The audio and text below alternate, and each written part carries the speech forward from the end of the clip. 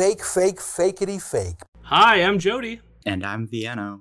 And welcome to Imperial News, where I spend my whole week listening to the far-right podcast Rebel News and talk about how the only way to defend yourself against the alien invasion is slow, methodical Qigong exercises with my friend Vienna.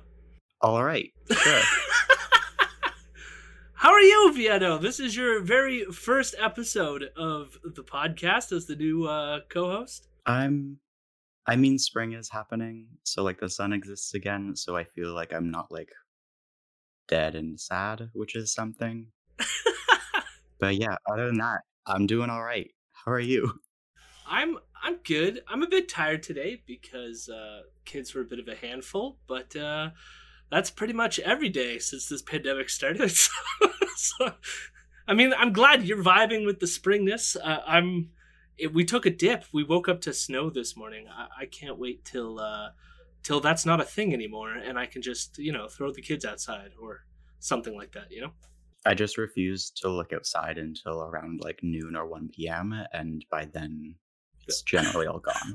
So fair. Well, we will introduce you more closer to the end of the program. I did want to flag up front that this might be a longer episode, in part because we're going to be talking about the Epoch Times. Now, I recorded an episode on this back in April, but it never was shown to people. People didn't hear it because I didn't release it. And it was done with Jeremy Apple, who does a podcast called Big Shiny Takes. So you could go check out Jeremy work. And thanks again, Jeremy, for doing the show that I never released. But basically, it went really long. And I was struggling at that time because we had it was a month into the pandemic. And the kids were driving me crazy. And I didn't have the time to do a 3-hour long episode. Now, I don't think this is going to be 3 hours long. But I did copy a bit of the research I did on the Falun Gong cult, which is basically what's behind the Epoch Times. So we're going to get into that today, but we're also going to do our normal show. So it might go a bit longer, maybe not. We'll see how it goes. And yeah, so I guess here it comes, the Imperial Roundup. Hello, my rebels. Hello, my rebels. I'm a good boy.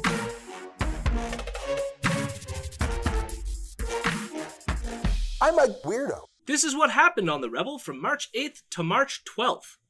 Kian is guest hosting on Monday to talk about the monarchy. Specifically, he is complaining about Meghan Markle and how she is manipulating her husband, Harry.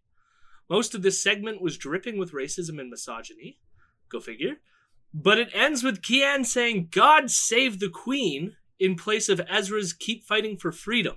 And that wraps it up for us here on the Ezra Levant Show from our studio in Calgary. It's March 8th, and rather than ending it off as Ezra does by saying "keep fighting for freedom," I'll simply say, God save the Queen. When you scratch a freedom-loving conservative libertarian, you can almost guarantee there is a monarchist just below the surface. Or sometimes a fascist. Yeah. David Menzies is guest hosting on Tuesday and wants to point out a contradiction between how Toronto police deal with anti-mask protests compared to other actions within the city. What is this? Are you guys kidding me? He is angry that anti-mask groups are treated better than what he calls pro-terror groups. He is mad that one of the main organizers for BLM was given a Citizen Award for activism, even though back in 2016 she tweeted, "Please Allah, give me the strength not to cuss/kill these men and white folks out here today." Something she apologized for, but she shouldn't have, honestly. Lastly, he is mad that police did not crack down on pro-Tamil rallies, which he is quick to point out were flying the flag of the group, the Liberation Tigers of Tamil Eelam. Folks, your eyes are not deceiving you. The Tamil Tigers are recognized as a terrorist group in Canada, as well as more than 30 other nations. And here they were on Saturday, their supporters in Toronto, Canada, proudly flying a flag that displays a tiger's head next to a couple of automatic weapons and a halo of bullets. So let me get this straight. One can brandish the flag of a terrorist organization in Torytown, but if you wave a Canadian flag, well, The LTTE is still designated as a terrorist group in Canada, although that designation is controversial. The LTTE also has been defunct after their military surrender in 2009, although people still fly the flag in solidarity with Tamil liberation. However, regardless of how you feel about the LTTE, in the Canadian context, the anti-mask protests are a greater threat to Canadian safety than Tamil activists waving LTTE flags. Andrew Lawton is on to talk about how being anti-lockdown is the fastest way to being cancelled. And we have seen that politicians, and I think of people like Randy Hillier, Roman Baber, those who speak out against the Ontario policy regarding the lockdowns, well, suddenly cancel culture comes right up into their windshield, doesn't it? Yeah, and it's actually quite shameful. I mean, we've seen in the last several years a number of issues become political hot potatoes, where if you have the wrong opinion of them, it's a cancelable offense. And he lists Randy Hillier and Roman Baber as examples of this cancel culture, even though Hillier was kicked out of the Progressive Conservative Caucus after he insulted the parents of autistic children back in 2019. Baber was in fact kicked out of the Progressive Conservative Caucus this past January for speaking out against the lockdowns, but frankly, if canceling is a real phenomenon, not being able to caucus with the Progressive Conservatives probably isn't what most people would consider cancel culture. After all, Hillier and Baber are still MPPs, but I can't wait till Conservatives start complaining that being voted out of office is the ultimate form of cancel culture. Lawton complains that the first model offered by the federal government predicted that 100,000 people would die in Canada due to COVID. One of the big things that I've noticed in all of this is that whenever we've had predictions from, I'll say Ontario specifically, my and your province, they have been flat out wrong. And I don't just mean, they might just have a bit of a rounding error, but flat out wrong, oftentimes a literal fraction of what was predicted. Remember, the first modeling we heard said that we would have 100,000 deaths. We were supposed, and that was within the span of a few months from when that was made in I think it was April of 2020. We've been told that we could be up to 20,000 cases a day by now, and we're actually at we're at about 1,000. What he is leaving out is that this number is if we did absolutely nothing. The best estimate, if we followed all of their pandemic recommendations, was 11,000 deaths. Since we did a hodgepodge approach, our numbers are twice as bad as the best case scenario, but are better than things would have been if we didn't do anything. Lawton also says there will be no return to normal, and he thinks our future will be a police state where people are prohibited from going anywhere without their vaccine passports. And for us to even imagine that there is going to be any such thing as the old normal, this is a 9/11 caliber event where all of these things that we once took for granted are reshaped and remade in the image of COVID, despite the fact that the threat will have, for the most part, passed. I guess we'll just have to wait and see. Menzies is host again on Wednesday and is mad that he was solicited to donate to Doug Ford's Progressive Conservative Party on the 3rd year anniversary of his premiership. Menzies is mad because Ford called the anti-maskers yahoos, and that is why he is not a man of the people, unlike his brother, the late Rob Ford. The most perverse irony here is that in 3 years, Doug Ford is way more Patrick Brown than he is, Rob Ford. Doug's late great brother was truly a man of the people. The question is, as Fred Willard used to always say, what happened? The Menzoid then tells a story about when Doug Ford was a guest at a Rebel News event. According to David, Doug Ford pitched a Rebel show called Ford Nation that Menzies was going to host. Doug was a featured guest speaker at a Rebel Live event some 4 years ago. Doug personally pitched a weekly Rebel News show, Ford Nation. I was going to be the host, folks. But that was then, and this is now. That was back when Doug was Mr. Ford, not Premier Ford. I almost wish that was a show. Mark Morano complains that the pandemic has seen the largest wealth transfer in all of history, which is true. But Morano seems more upset that this wealth disparity means that governments will force a UBI on everyone. He doesn't explain why this would be bad, but he does say the Green New Deal is secretly communism. Is there maybe some evidence here, Mark, that really the green movement is the red movement. What I mean by that is that these are really Marxists. They don't give a rodent's rectum about the climate, about the environment. This is all about the reset. This is all about communism, socialism. That's what's really driving the agenda here. Moreno says people are fleeing California because of their green communism and high taxes. But there is no evidence that California is draining people faster than other states. In fact, even though California has a large number of people leaving the state, this is compensated by the numbers of people moving in, causing California's population to grow each year.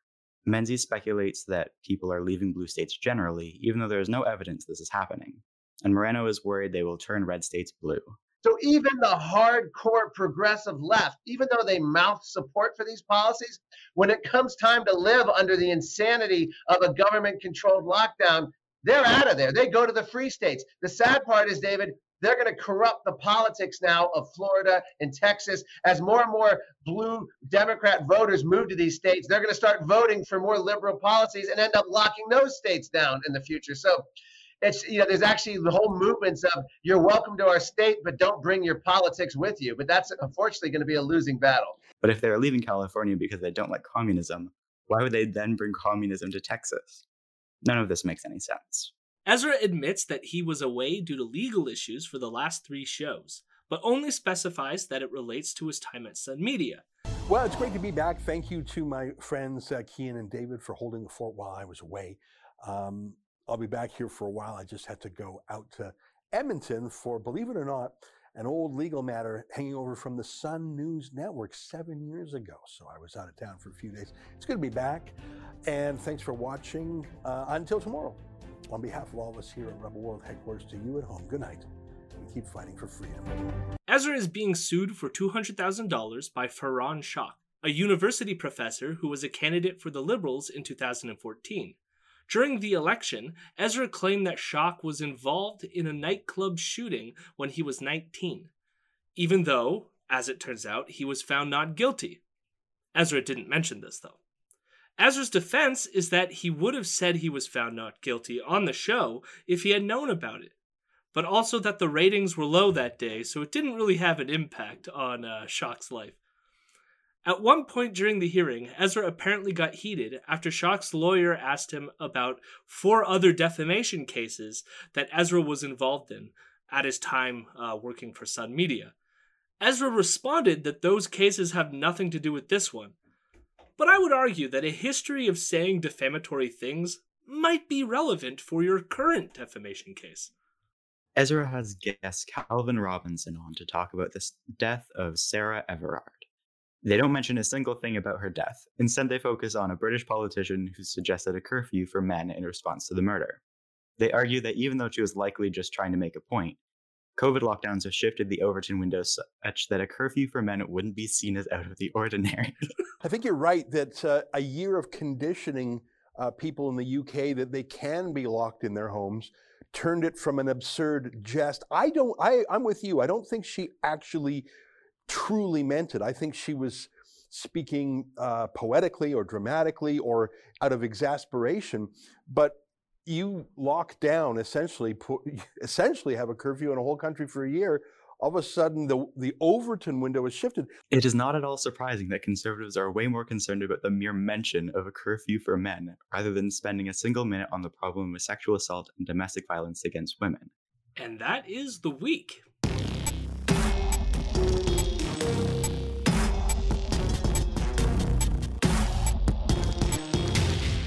NDP MP Alexandru Buluris and Conservative MP Elaine Reyes are inquiring with Liberal Heritage Minister Stephen Guilbeault about a wage subsidy that was paid to the Epoch, I never remember what it is, but Epoch Times.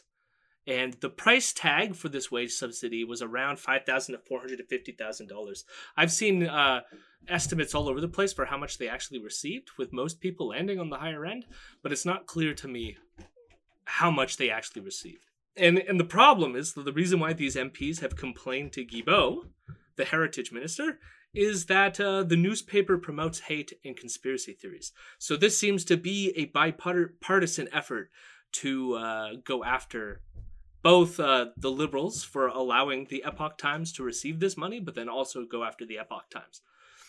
Ezra decided to cover this story by focusing on the Conservative MP and claiming that Eric O'Toole's Conservative Party now wants to cancel the Epoch Times. Hello, my rebels. Today I tell you a terrible story out of Quebec.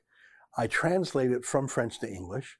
It's about Aaron O'Toole's MP out there, his heritage critic, as he's called, calling for a newspaper to be defunded, banned really, cancel culture, for being too conservative. And it's worth mentioning that the rebels' focus on cancel culture, so far, has mostly been used to drive a wedge within the conservative movement itself by pointing out conservatives who aren't conservative enough according to the rebel standard. Which is interesting because you would think that they would apply it across the board. I guess like the most broad they did was the Dr. Seuss stuff, but they usually focus on Eric O'Toole for somehow engaging in cancel culture for whatever reason. I wonder if they're trying to like create a conservative party that will talk to them. Like they're trying to split it so that like the conservatives that are pro Ezra or like pro, you know, this far level of right will then like let Ezra be like back in the like inner circle. That's exactly what he's trying to do. I mean, like it's that, and it just could be his like political intuitions, right? He's always been part of like the Reform Party and like the far right of conservatism in Canada. So he doesn't like, I mean, I remember back when the election was happening, he referred to the election of the leadership. He was referring to Eric O'Toole back then as a red Tory, which means he's not conservative enough. He's kind of liberal. Red in the Canadian context is not communist. It's liberal, apparently. Ezra seems to really want to focus on the Epoch Times being called a propagator of conspiracy theories. And so in order to highlight this, he begins to read an article in the French newspaper La Presse, which was critical of the Epoch Times. And we're going to track his responses to it as we go through. So the first thing he hits is in the La Presse article, they say that, you know, Epoch Times spreads conspiracies. And Ezra spins this around by saying, what about the conspiracy that Russia stole the election from Clinton? Grant of $455,000, a helping hand from Ottawa for newspaper fund of conspiracy theories. Now, what conspiracy theories are they talking about? Is it the grand conspiracy theory unanimously promoted by the Canadian mainstream media for years that Donald Trump didn't actually win the 2016 election and that he was actually a Russian agent? Because that was quite a doozy, and pretty much every Canadian journalist promoted it, and many still do, even though it's been categorically refuted by a team of Democrats led by Robert Mueller after their massive inquiry. What? The weird thing, like, for me here is, I mean, like, for one, Mueller was a Republican, and I wouldn't really call what happened there a team of Democrats. But all that aside, I'm sure there were people out there in the world that said that Russia stole the election from Clinton. But even from most of the like more liberal news sites that I sometimes like dip into, they talked about it as Russia interfered in the election, which interference doesn't mean like an outright stealing of the election, right? Yeah. And that being said, like, because even some people get mad at that, or they'll play like whataboutism that like America interferes in elections too. And all of that is true, but it's like, it doesn't make it any better when other people do it to America, right? It's just like, maybe no one should be interfering in anyone's elections, probably. I dream for that day. Yeah. La Presse then states that there is some expert consensus that the Epoch Times is bad. And like that's literally how they kind of word it. And I think Ezra is right to criticize a statement like this. The Department of Canadian Heritage last March awarded a grant of $455,000 to the Epoch Times, a publication which, according to the majority of experts, has been promoting conspiracy theories for several years and which has become a forum for the movements of the far right. Oh, the Epoch Times, one of the few media outlets that is actually skeptical of Communist China, for example. They're the conspiracy theorists. And I love that phrase, the majority of experts say it's been promoting conspiracy theories. Can I see that list of experts? An expert in what? An expert in what's right and wrong, what's reasonable or what's not?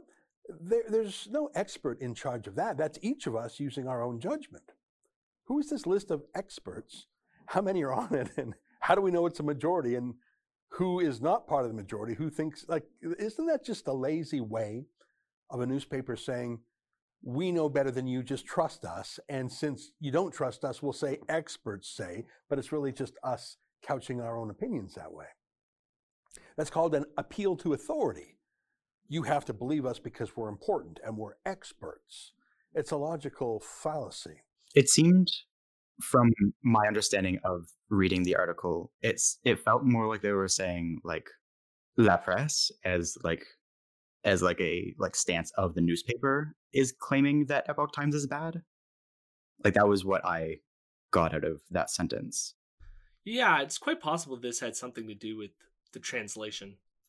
But Ezra goes from this to say that this is an appeal to authority. It's a logical fallacy. And as someone who used to teach logic, it's not quite a logical fallacy. I mean, even an appeal to an authority is not a logical fallacy if that authority is a legitimate authority that you want to appeal to. But also, this was more of like an appeal to a consensus in that, you know, if experts, plural, agree to something, then you're referring to the plurality of experts, which still could be wrong, but it's not a logical fallacy. Ezra.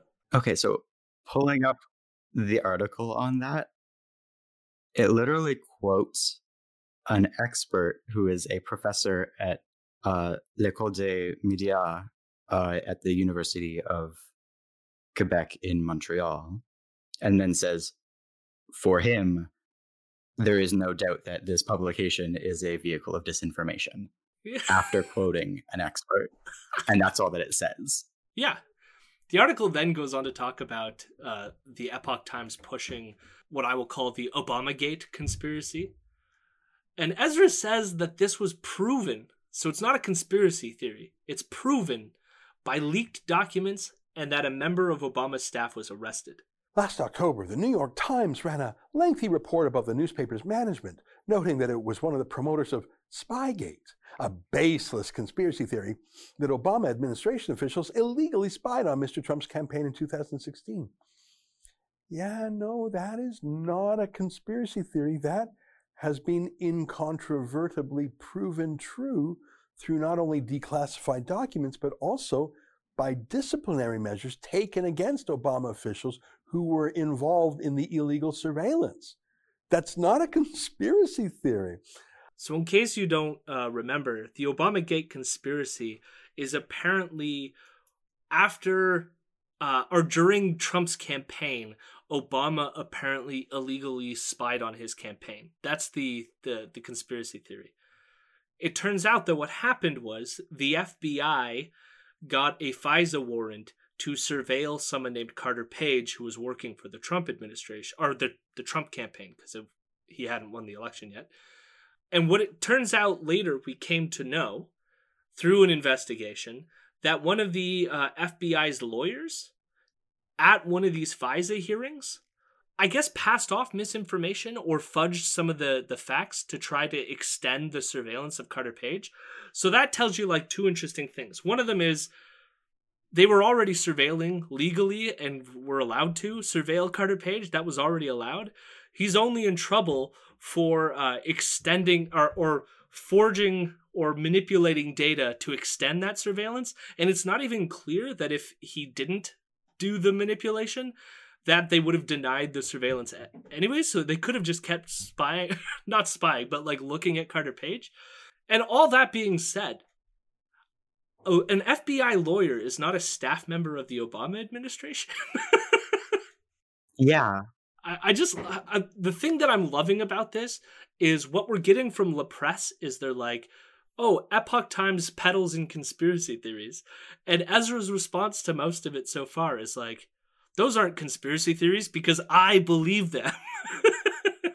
God. So the next one is Epoch Times furthered voter fraud allegations. And Ezra says there was in fact voter fraud. There was voter fraud. How much there was is in dispute, I'll grant you that. Now, he doesn't go beyond that, and I will say, for anyone who doesn't know, Vienno comes onto the live streams with me, and we watched Kian walking in downtown Toronto trying to connect the Dominion voting systems to George Soros through a building connection in Toronto.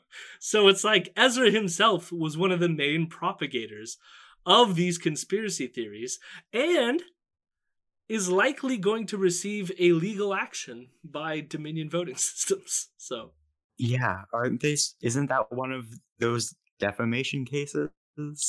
No, I mean, he's got so many. As far as I'm aware, now things could be happening behind the scenes that I'm not privy to, but I do know that Dominion voting systems messaged YouTube and is preventing YouTube from deleting that content so that they have it in case they proceed, which is usually the sign that you're going to eventually file a lawsuit.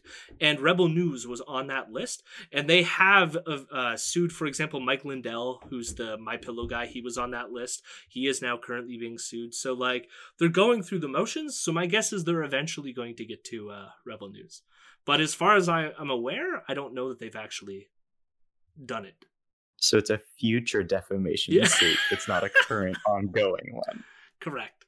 And the thing is, they like to play this game about the how much, right? How much voter fraud is going on, right? Because they'll find one case where someone like accidentally signed the wrong name or something, and then make it out to be like that's why the election was stolen from Trump. But honestly, he lost by a lot of votes. So you're going to need a lot of people like screwing up like that in order to change the results of this election. And the thing is, like, the way that voting works in the US is so varied, state to state, and probably even county to county. Like, well, no, I mean, we even saw that with the COVID regulations, because only some people were allowed mail-in, others weren't, and all of that fun stuff. So, well, and in some states, if a voter like votes by mail and then dies before election day, in some states that vote is then not allowed, and then in some states that vote is allowed. How are you expected to like have a functioning electoral system when you can't even agree on like how to mail a letter? I remember this being an issue in the Pennsylvania portion of the presidential election, because they still had to go through a certain number of ballots, and then it was like if a certain number of them have died, then that would overturn the results or whatever. But it turns out that enough people voted that in the end that didn't become like an issue. But that was for a while there. I remember some of the talking heads were a little concerned that some dead people were going to flip the results by dying in between mailing and receiving of the ballots. That country is a horror show. Well, the funny thing is like, well, it's not funny. It's like funny in the tragic comedic sense. But these are like the excuses that America uses to then invade or claim that another country's election is fraudulent, like they did in Bolivia or Venezuela, right? Like these kind of discrepancies. So it's like they can't even get their own shit together. And that brings me back to one of my favorite tweets, which was Nick Estes saying there won't be an invasion after any, US electoral issues, because America has already invaded and installed its ruling parties. Yeah. By being a colonial state. Like, the Le Presse article then goes on to make a point about QAnon spreading lies about Black Lives Matter. And Ezra just ignores the fact that the Epoch Times actually supports the QAnon movement. I'm not sure about a conspiracy theory with the Black Lives Matter movement. I don't know what that is. La Presse never tells us. I don't know if they know. I've never heard that as part of the QAnon belief system. I mean, the fact that the Epoch Times has supported and promoted the QAnon movement is kind of wacky. And the fact that like Ezra himself has like come out not supporting the QAnon. Well, yeah, I mean, like the only time he's really covered it on the show, he said like, well, they might be right about pedophilia. I mean, like, look at the Jeffrey Epstein stuff. But other than that, so willing to place himself alongside QAnon, but not willing to embrace it wholeheartedly so that he can distance himself later when he has to, which is exactly what he's doing with Epoch Times now, it seems, as well. No, well, with the Epoch Times, he actually loves the Epoch Times. That's a completely different relationship, and we'll get to it in a bit more. Oh, God. The La Presse article then gets into the point where they start talking about the Epoch Times spreading the notorious Wuhan lab theory, which is the idea that the Wuhan lab, virology lab in Wuhan, China, is where the virus emanated, and somehow it was either leaked accidentally or intentionally, and that's why we have the pandemic. This has been discredited completely, and we covered that in like a show almost a year ago, last April. It's been completely discredited. None of it makes any sense.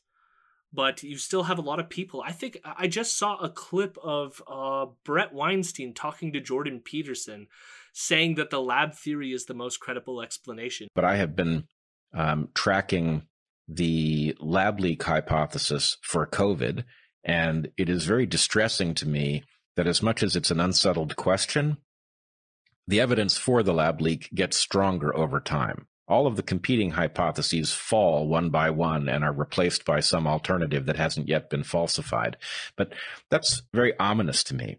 And if this is the case, if this was a bug that was modified in the lab. Brett Weinstein is an evolutionary biologist who should fucking know better. Like, viruses evolve. Why is this so hard to understand? Oh my God. But yeah, this theory completely debunked. It's bullshit.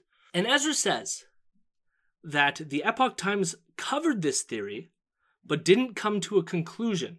And I read that Epoch Times story that they mentioned about the theory that the coronavirus came from the Wuhan Institute of Virology. It absolutely was a theory that the Epoch Times investigated. La Presse should investigate it too. Epoch Times was never conclusive about it. There are more questions than answers. But they talked about it like I guess La Presse is doing. So where's the scandal here? I'm still waiting for it. Ezra first covered this theory himself on the April 1st episode of his show. Tonight, did the Chinese government actually cause the coronavirus pandemic? Let me show you what two Chinese government professors say. It's April 1st, and this is the Ezra Levant Show. And he talked about it because Tucker Carlson talked about it. Then he had the Epoch Times employee Joshua Phillips on his show to talk about it because Joshua Phillips made a documentary about it called Tracking Down the Origins of the Wuhan Coronavirus. And then Ezra, later on in that week, played the documentary in its entirety on the Ezra Levant Show that we cover. Hello, my friends, and happy Passover and happy Easter to all of you. We gave our team the day off today, but we made arrangements to show you the full documentary broadcast by the Epoch Times about the true origins of the Wuhan virus. I think once you see this movie, you will call it the Wuhan virus, or perhaps what the Epoch Times itself says, the Chinese Communist Party virus, or CCP virus. Earlier this week, we interviewed the host and narrator of the movie, and afterwards he gave us the right to show you the whole thing behind our paywall. It's just under an hour long, so maybe pause the video, get yourself a cup of tea or something, and settle in for what I think is the most serious attempt to date to get to the bottom of this story. I'll see you on the other side. Until then, enjoy Tracking Down the Origin of Wuhan Coronavirus. So he wants to say that they covered it, but they didn't come to conclusions. He, like Ezra, pretty much, I mean, like, you can couch it in these, well, like, I don't know for sure, but he was hyping this theory up. I mean, if you're going to go into that detail, like, what's the difference between, like, covering this and covering this and covering this, even though it's completely not backed up by any evidence? You know what it reminds me of? It's the conspiracy out that they always use, which is like, I'm just asking questions, right? So they can say, I didn't endorse this theory. I'm just asking questions. When it's like, yeah, but the problem is they're stupid questions because they're not supported by any evidence, right? It's like a weird, it's the most like fucked up kind of both sides ism, where like it's covering only the messed up side and then being like, oh, but like, you know, they're not getting their fair hearing in the quote unquote mainstream media or whatever, the liberal media establishment, whatever phrase they use these days. No, that's it. It's like the Epoch Times is telling the other side of the story that no one else is telling, right? Like that's even how like Ezra pitches his own show.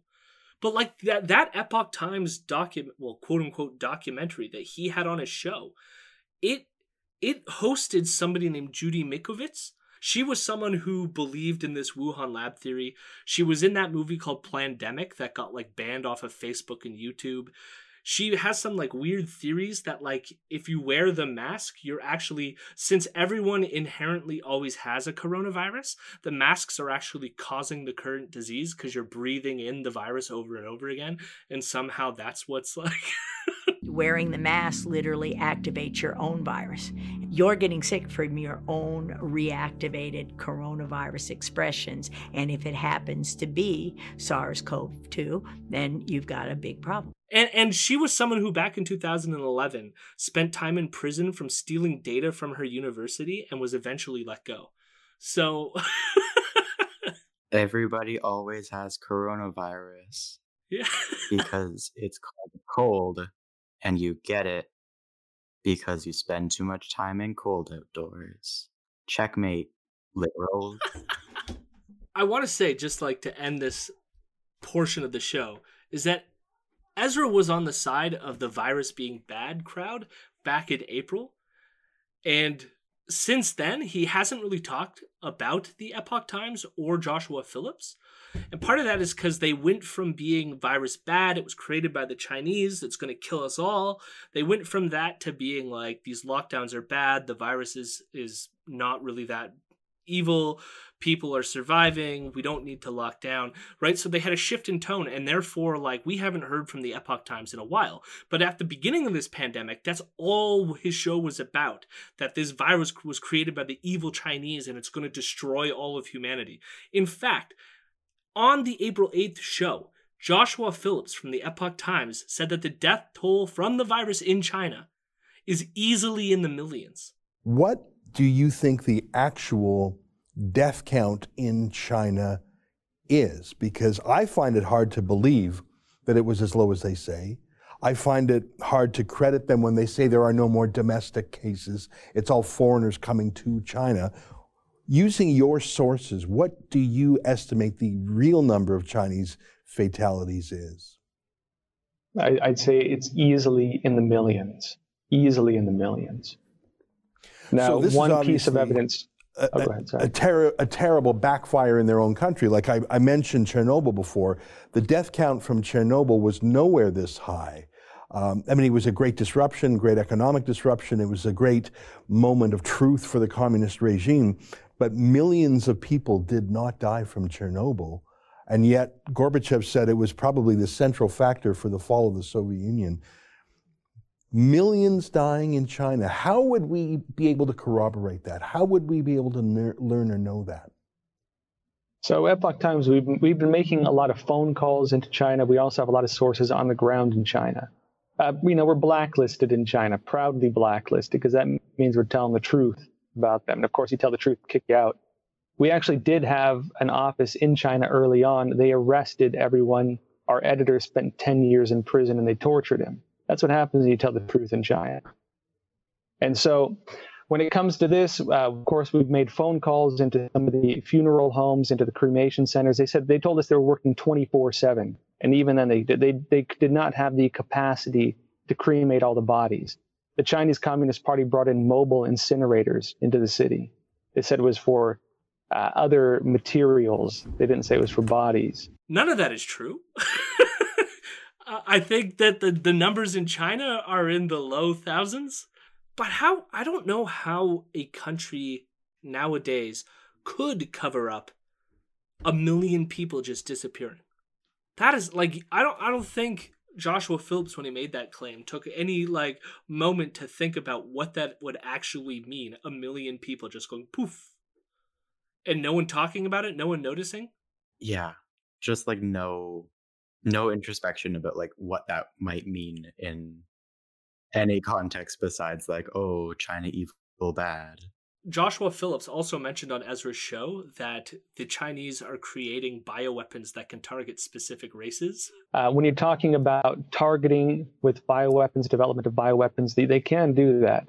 That's one of the reasons why biometrics can be such an issue. You can target viruses in terms of bioweapons at specific, say, races, specific traits of genes. And I have no clue how that would work, but horrifying. But this again was all the way back in April. And so now it's weird that Ezra is like dipping his toes back into the Epoch Times thing. But then Ezra ends his La Presse coverage and he goes, let's say the Epoch Times was wrong on every one of those things I just mentioned. So what? Isn't part of freedom of the press the right to be wrong? Isn't that part of a national discussion, figuring these things out together? And frankly, I think there's like a concern, especially when we'll get into it in a few minutes, which is their involvement with far-right neo-Nazi groups. So maybe we shouldn't let our government wage subsidy go to a movement like that. So then we get to the Friday show. That was Thursday, him going off on this La Presse article.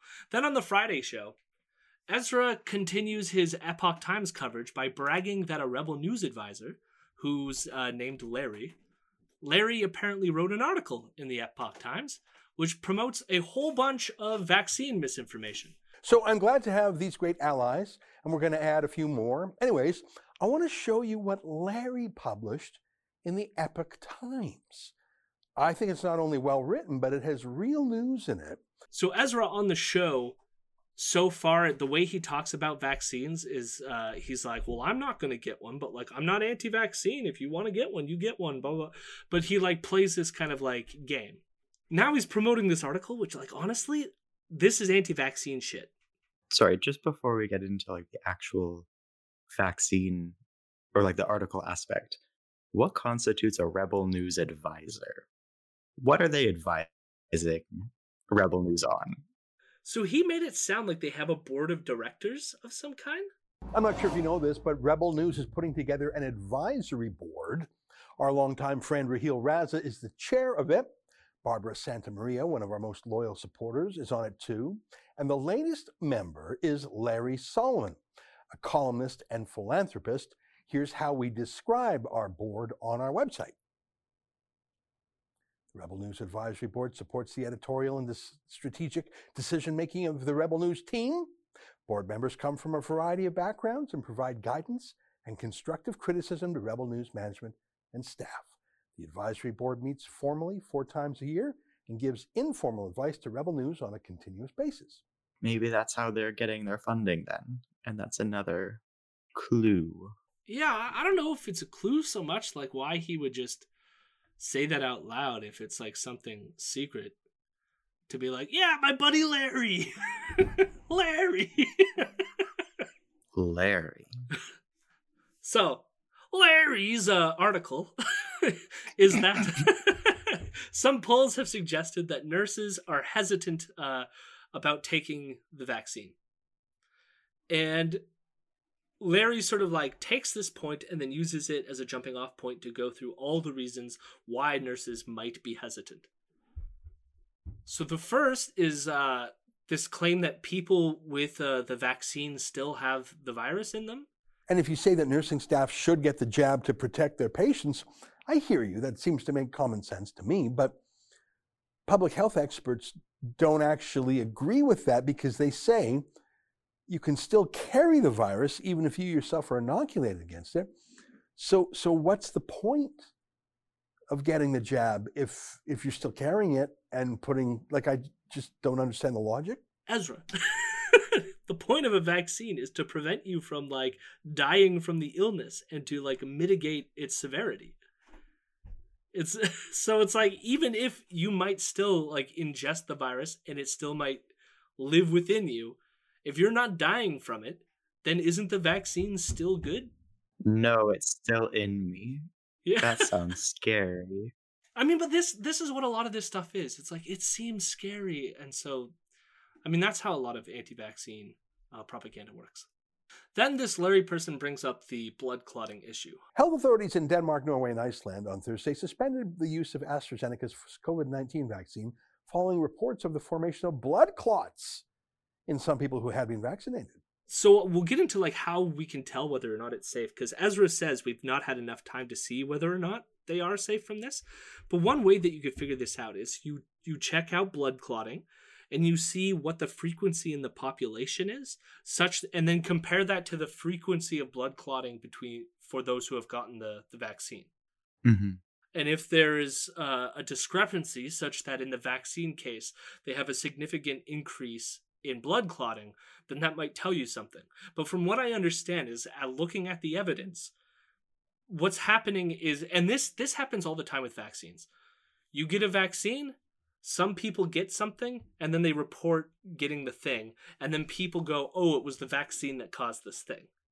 But usually what happens is, you have so many people taking a vaccine that, of course, you're going to have some people several days after getting the vaccine that get ill or die of other things they would have died or gotten ill from, whether or not they got the vaccine.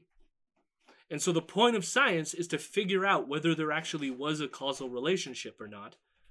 And most of the time, there isn't a causal relationship for this. But by the time they figure that out, everyone's already panicking, and that's like the problem. And so you have countries now saying that they're going to not stock this vaccine.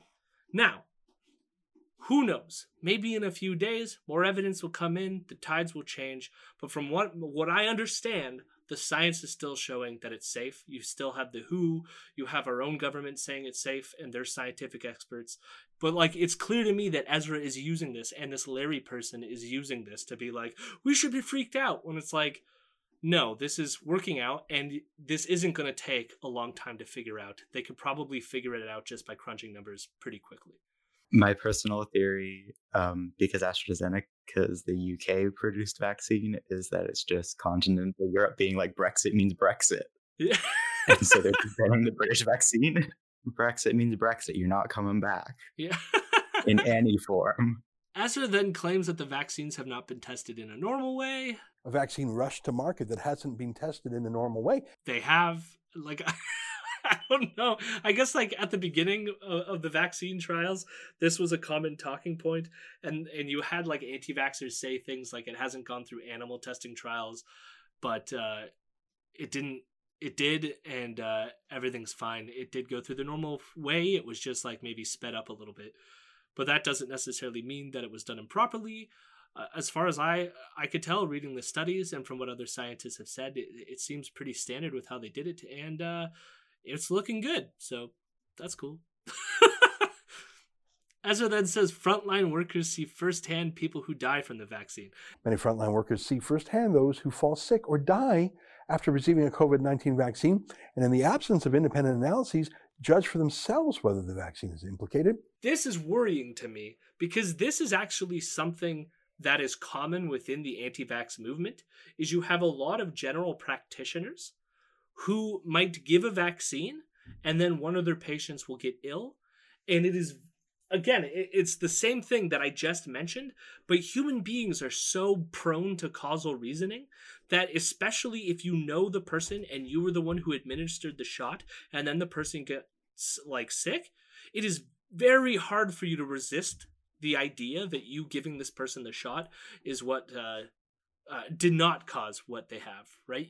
You feel like morally compelled in some way. And so it's part of scientific reasoning is to try to get rid of that emotional aspect of it. Because even though it seems like I gave the shot, somebody died, therefore me giving the shot caused the person's death, it's likely that I'm seeing a pattern that doesn't actually exist. And that is very hard to overcome. And it also makes it sound like people are just, the way Ezra framed this, makes it sound like people are just dropping dead from this vaccine, which is not the case. Yeah, I feel like that would be much bigger news if anybody, the nurse walks up to them, cleans their arm, sticks the needle in, presses the thing, the person just drops dead immediately. That would be all over the news everywhere. Right. I mean, because here's the thing. Most of any deaths that are happening, even these blood clotting deaths, are happening several days after receiving the vaccine, right? And many things can happen. Everyone knows the I don't know how familiar you were with him, but Michael Brooks. I think he died from a blood clot. And this was before vaccines were going around. And it was just spontaneous, right? I think people forget that, people are dying all the time. And it sucks. But it's like we're now vaccinating the entire world, or we're going to try to, which means that a lot of people who are going to get these vaccines are going to be dying just as they would have died even if we weren't vaccinating people. Mm-hmm. And so now you have a lot of anti-vax people who are like on edge and hyper vigilant and are just going to see patterns all over the fucking place. And you have to resist that. There's been that like huge right-wing thing where like, and you've mentioned it on previous episodes before, where it's like Ezra like talks shit about that guy who in the UK who like fell off a ladder and died and was later claimed as a COVID death because he had really bad COVID symptoms. And this is like it's literally the case where Ezra is being like, oh, like they got the shot and then they died instantly. Like, oh, it must have been the shot. Where like, yeah, it's like the opposite thing. Yeah, like it's what he thinks the ladder death was, except it's actually true this time. Right, and like part of that is because you can tell Ezra's not being motivated by the science here. He's being motivated by his own desires and emotions here. Yeah. Ezra then claims that the vaccine is shown to be ineffective in Israel as patients who have received the first dose were being hospitalized with COVID infections. Israel was held up as a great example of vaccine deployment. I mean, you've all heard that, right? Israel's #1 in terms of getting the vaccine out there. But did you hear this part of the Israel story? It's from a link in Larry's Epoch Times article. 4,500 people diagnosed with COVID after getting first vaccine dose. Health Ministry official warns one vaccine dose is not enough to prevent COVID-19 infection as morbidity continues to rise. Hang on, morbidity, that's a fancy way of getting sick. So it's rising? I thought they already vaccinated all the seniors, all the middle-aged people, but the morbidity rates are rising? The evidence that's going on there, it seems to be that the vaccine takes a while for you to build up an immunity.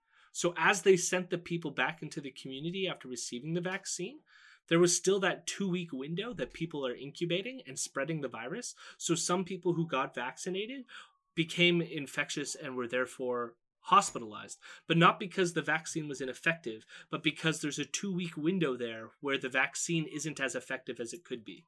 So you're saying that when I get vaccinated, I can't instantly go hug and kiss everybody that I see anywhere? Well, not immediately. Oh, okay.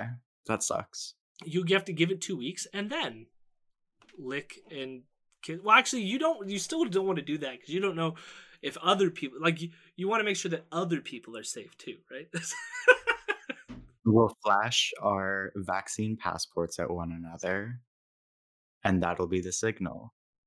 He then moves into a story in France where a bunch of doctors all got the shots at once, and then they were scrambling to cover shifts the next day. and part of it is like, okay, yes, when you get the shot, we know several people who have received the shot and it like knocked them out for a day and like I get that way when I get the flu shot. That's just a thing that happens to people.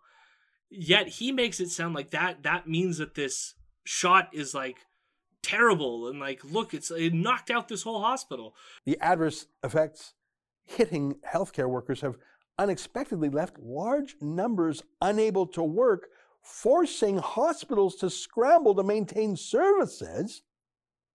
In France, the safety agency advised hospitals to stagger the inoculation of team members to avoid disabling team functions. Do you understand that? So the vaccine, when every hospital nurse and other staffer takes it, it wipes out so many of the staff that it disrupts hospitals when all the nurses take it at the same time. But what they realized was maybe we shouldn't give everyone in a hospital the vaccine all at once, and we should stagger it a bit so that we don't like we don't knock everyone off their shift from being yeah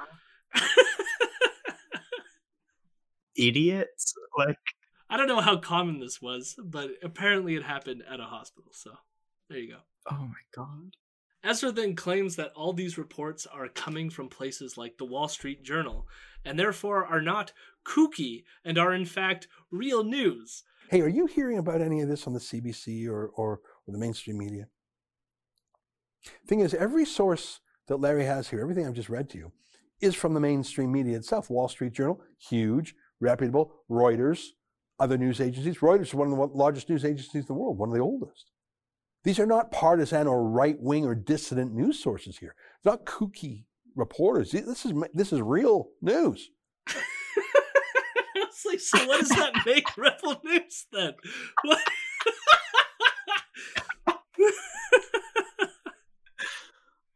Oh my God. He knows. Of course he knows. Jesus Christ. Ezra that ends with a report that was released by, I think it was CBC or the AP, I can't remember. But the journal, it was to teach journalists how to cover vaccines appropriately. And they point out pretty much a lot of what I just pointed out in this segment. Which is why Ezra is completely full of shit. But of course, he sees a journalistic outfit putting out this thing as them trying to spin vaccine safety. In other words, good journalism is where you fearmonger about the vaccines, according to Ezra, but bad journalism is where you try to help people to be better at science reporting. How dare they? So that was his coverage of the Epoch Times now. And I wanted to do an additional thing, which is, again, way back when this first happened in April, I did a deep dive into the Falun Gong cult, and I never got to use that on the show. So I'm going to try to go through it and just highlight some of the stuff that I dug up and present it to you about just how bizarre the Falun Gong movement is that is behind the Epoch Times. I am prepared to be terrified. Well, it's one of those things, because again, I told you that Ezra hasn't disavowed or isn't distancing himself. He literally refers to, or he used to, and he still is referring to the Epoch Times as his #1 source of information about China. By the way, you can read the Epoch Times online for free. You just have to register with your email. I'd also encourage you to become a paying subscriber to their print edition, which I am. It's the only print newspaper I take, actually. It's a weekly newspaper in Canada, and it is so well done. It's a great newspaper. We love the Epoch Times. You'll remember we did a show about it as recently as last night, and we've defended them because they are being deplatformed just the same way we are. So we stand up for them. Anyways. And he promotes his audience to go purchase the Epoch Times.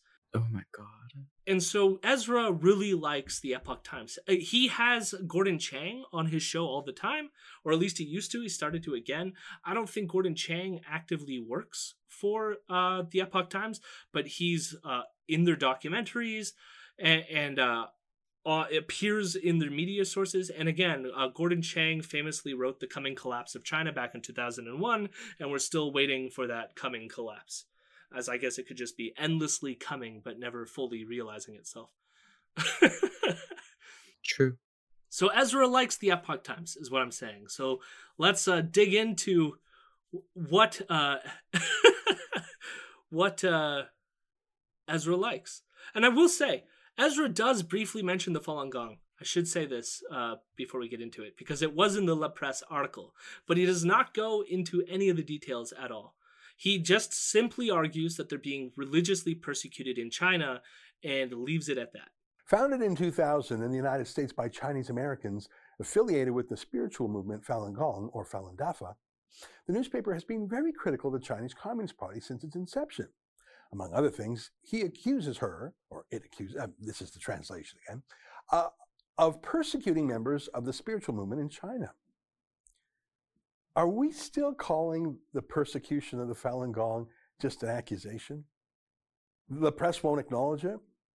What's going on here? I can't quite tell.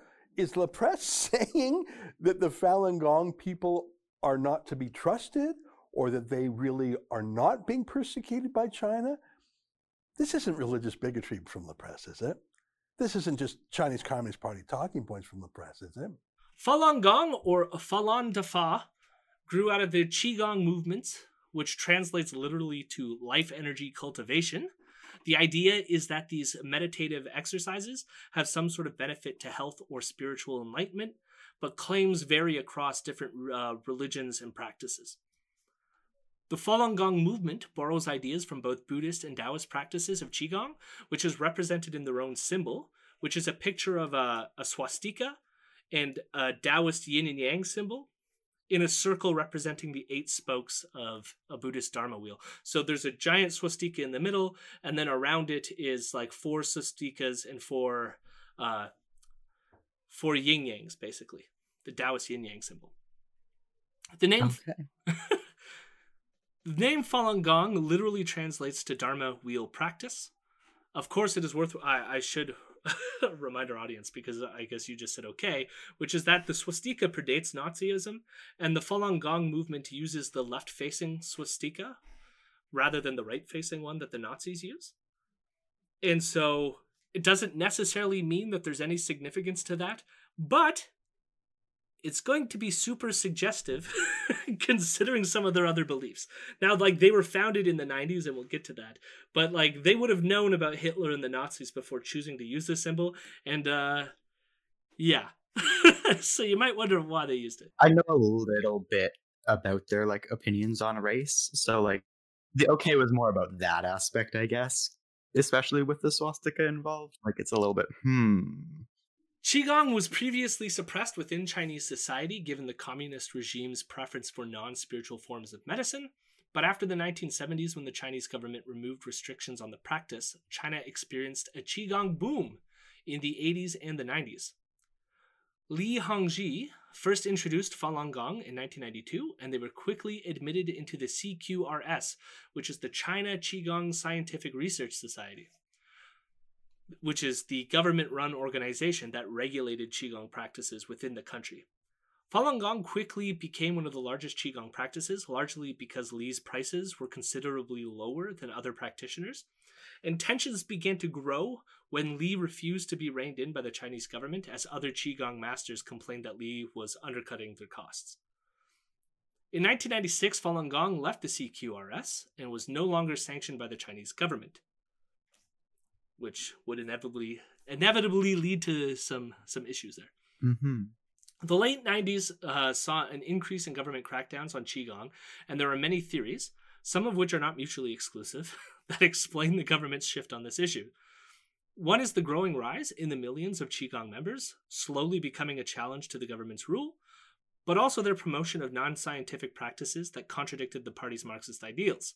Not to mention their fascistic teachings, which we will go over, and which the Chinese government referred to as feudal superstitions and a nationalistic cultural revitalization movement. Sounds like things are going well. So, I mean, like, just to pause there, too, like, it's very easy to say that the Chinese government is cracking it down on these, like, this poor religious community, when it's like, what would we say about, like, the current American government cracking down on, like, Proud Boys? Now, I'm not saying that these two things are equivalent, but there's, like, some aspect of equivalency here, where if you have a group of people promoting a fascist ideology, it would be worrying, would it not? Yeah. No, I wouldn't mind if the US would crack down a little bit harder on its fascist movements. As tensions grew, Li gained permanent residency in America in 1998. In 1999, the government officially began detaining Falun Gong members who were staging demonstrations at government buildings throughout China. Membership of Falun Gong within China was reported to be roughly 70 million, though exact numbers differ and are hard to verify.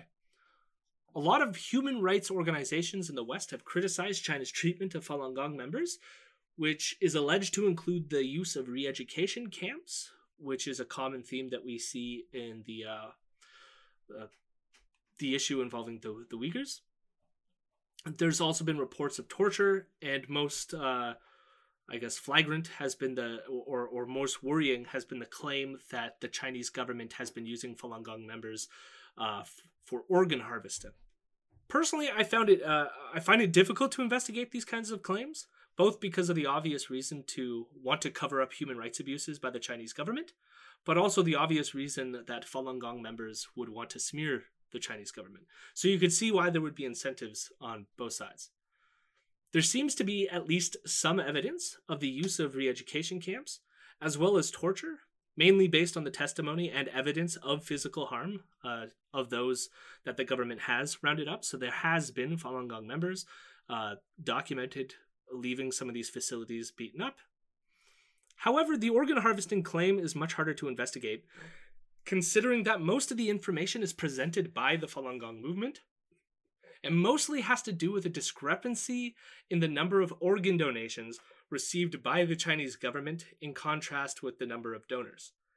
Now, this is like an error that I think is common in some countries and could just be like an actuarial problem than like actual legitimate evidence of some sort of like harvesting scheme. There's also the case of just like, you would think you would have somebody come out and say they harvested my organs or something like this, but there's almost no evidence beyond they point to the fact that there's this weird actuarial discrepancy.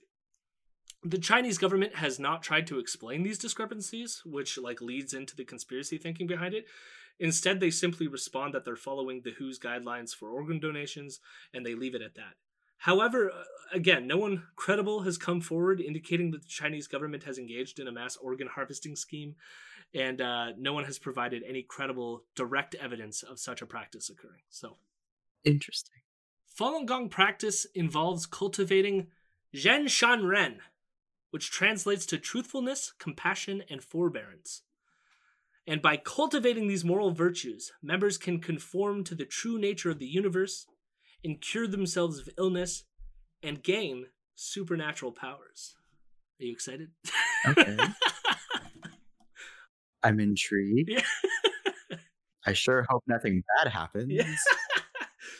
Yeah, if only the supernatural powers could come without the fascism, right? Yeah, or the racism, or the...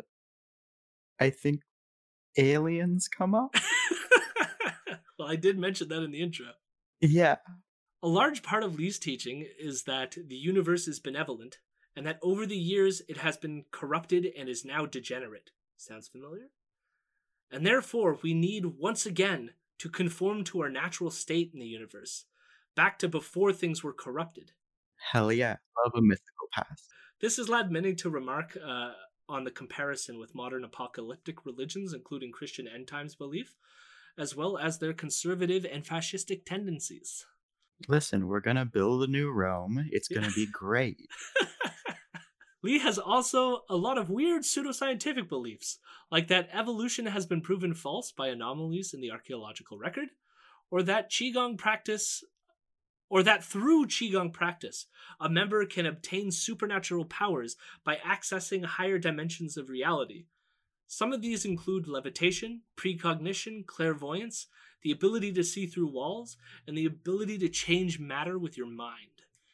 Li has claimed that there is over 10,000 supernatural abilities obtained through Falun Gong, but has not listed them anywhere.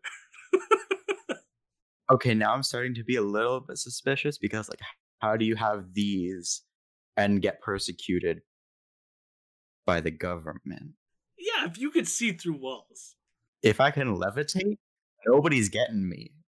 If I have precog, I already know when they're coming. I'm gone. And I'm levitating. Yeah. Yeah, exactly. Hello? Like 70 million people or whatever with levitation and precognition? I'll tell, like, my guess is this is gonna, I mean, you find the same thing in Scientology, because, like, a lot of Scientologists are sort of, like, given the same sort of thinking, that if, like, you obtain these levels, you get, like, the ability of, like, clear thought and all this, like, shit that isn't true, right? But the point is that, like, you tell people that you got to cultivate the practice to get there. And so the people who don't get there yet, it's because they're not doing the work. They're not, right? So the problem is you, it's not the religion. That's usually how cults always do this stuff. And so it forces you to keep trying harder, investing more and more money and practice into doing it. And of course, no one's ever going to achieve levitation or clairvoyance because those are never true, right? They've just bought the idea through. And then it becomes like a sunk cost fallacy, right? You've invested so much time and money to achieve these powers that, like, you're going to keep doing it, right? Yeah, I can levitate. I just can't show you right now. Yeah. Some practitioners don't believe in taking medicine because Li teaches that karma is the cause of all illness, and the only way to deplete karma is through cultivation. Therefore, Qigong is the only way to really treat illness, not medicine. Beyond these, some of the more controversial teachings involve race and homosexuality. Li teaches that aliens are promoting race mixing to destroy humanity. stating in a lecture, "The way alien beings get human beings to shake free of the gods is to mix the races, causing human beings to become rootless people, just like the plant hybrids people make nowadays. South Americans, Central Americans, Mexicans, and some people in Southeast Asia, all of these races have been mixed. None of this can evade the gods' eyes. Alien beings have made rather extensive preparations for overtaking human beings." Okay, I guess we're getting into it now. This isn't just some weird claim for Lee, since he also stated that extraterrestrial beings have always interfered with human affairs. He concludes that most technology today was introduced by aliens as a plot to destroy humanity, and that aliens are walking among us disguised as other human beings as well. Lee also argues that homosexuality and promiscuous sex are not standards of proper human nature. Again, part of doing the Qigong practice is to achieve proper human nature. Some practitioners state publicly that homosexuals are demonic beings, while they also protest same-sex marriage in the countries that they practice in. Wonderful. They also tend to ally themselves with extreme far-right parties in almost every single country they practice, including Party for Freedom and One Nation Party out of Australia, Pegida in Germany, the Front National in France, and the far right of America and Canada. So it's like, no wonder. I mean, like, here's the thing is, like, if you already believe in all these sort of like cultural conservative pinpoints, of course these are going to be your natural allies when you go there. And it also comes to the benefit that you hate the Chinese government, and so do the conservative movements in all these countries because of their aversion to so-called Chinese communism. Yeah. No, it checks out. The Epoch Times publishes claims about UFOs, chemtrails. They've promoted anti-Jewish conspiracy theories, which you would think Ezra should know better, and general medical pseudoscience, including the anti-vaccine piece by Larry. But in the political realm, they have published articles promoting the QAnon conspiracy as well. They are against global warming, and they are really, really, really, really against communism. Boo. So you could see, they're clearly not only a cult, but a fascistic cult that promotes all these kind of far-right conspiracies that are themselves bad. Like being involved with Pegida, the leader of Pegida in Germany, which is the main branch of Pegida that they were a part of, dressed up as Hitler and like paraded around like this. And these are the views that they don't mind associating with. In fact, they go out of their way to associate with these people. And they're used as all these. It's amazing to me how much of the sources saying bad things about China all seem to go back to the Epoch Times. And it doesn't mean that you can have criticisms of the things that China do, but you gotta like wonder if the claims coming from the Epoch Times to have a bit of skepticism. Yeah. No, that makes sense. Clearly they have some concerning things going on with them. Concerning is one way to put it. And I just want to reiterate that this is what Ezra says is his like chosen source of news about China.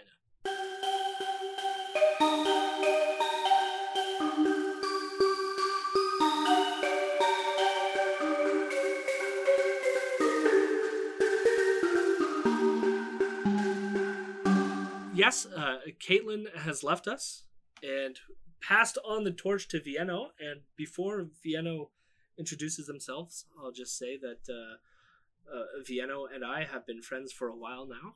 We have visited many a protest together. Yep. And both reside in the same city as well as Caitlin. And so, yeah, I thought it was a perfect fit. And hopefully when this pandemic is over, we can go back to the way that I've recorded with Caitlin, where we both record in the same room rather than over the interwebs. But thank you for taking over where Caitlin left off, and why don't you say hello to the Imperial News universe? Hello, Imperial News Extended Universe. One day, perhaps cinematic universe. We start making movies. Yeah, you just released the Twitch streams as full-length feature films. Those would be boring. Documentaries.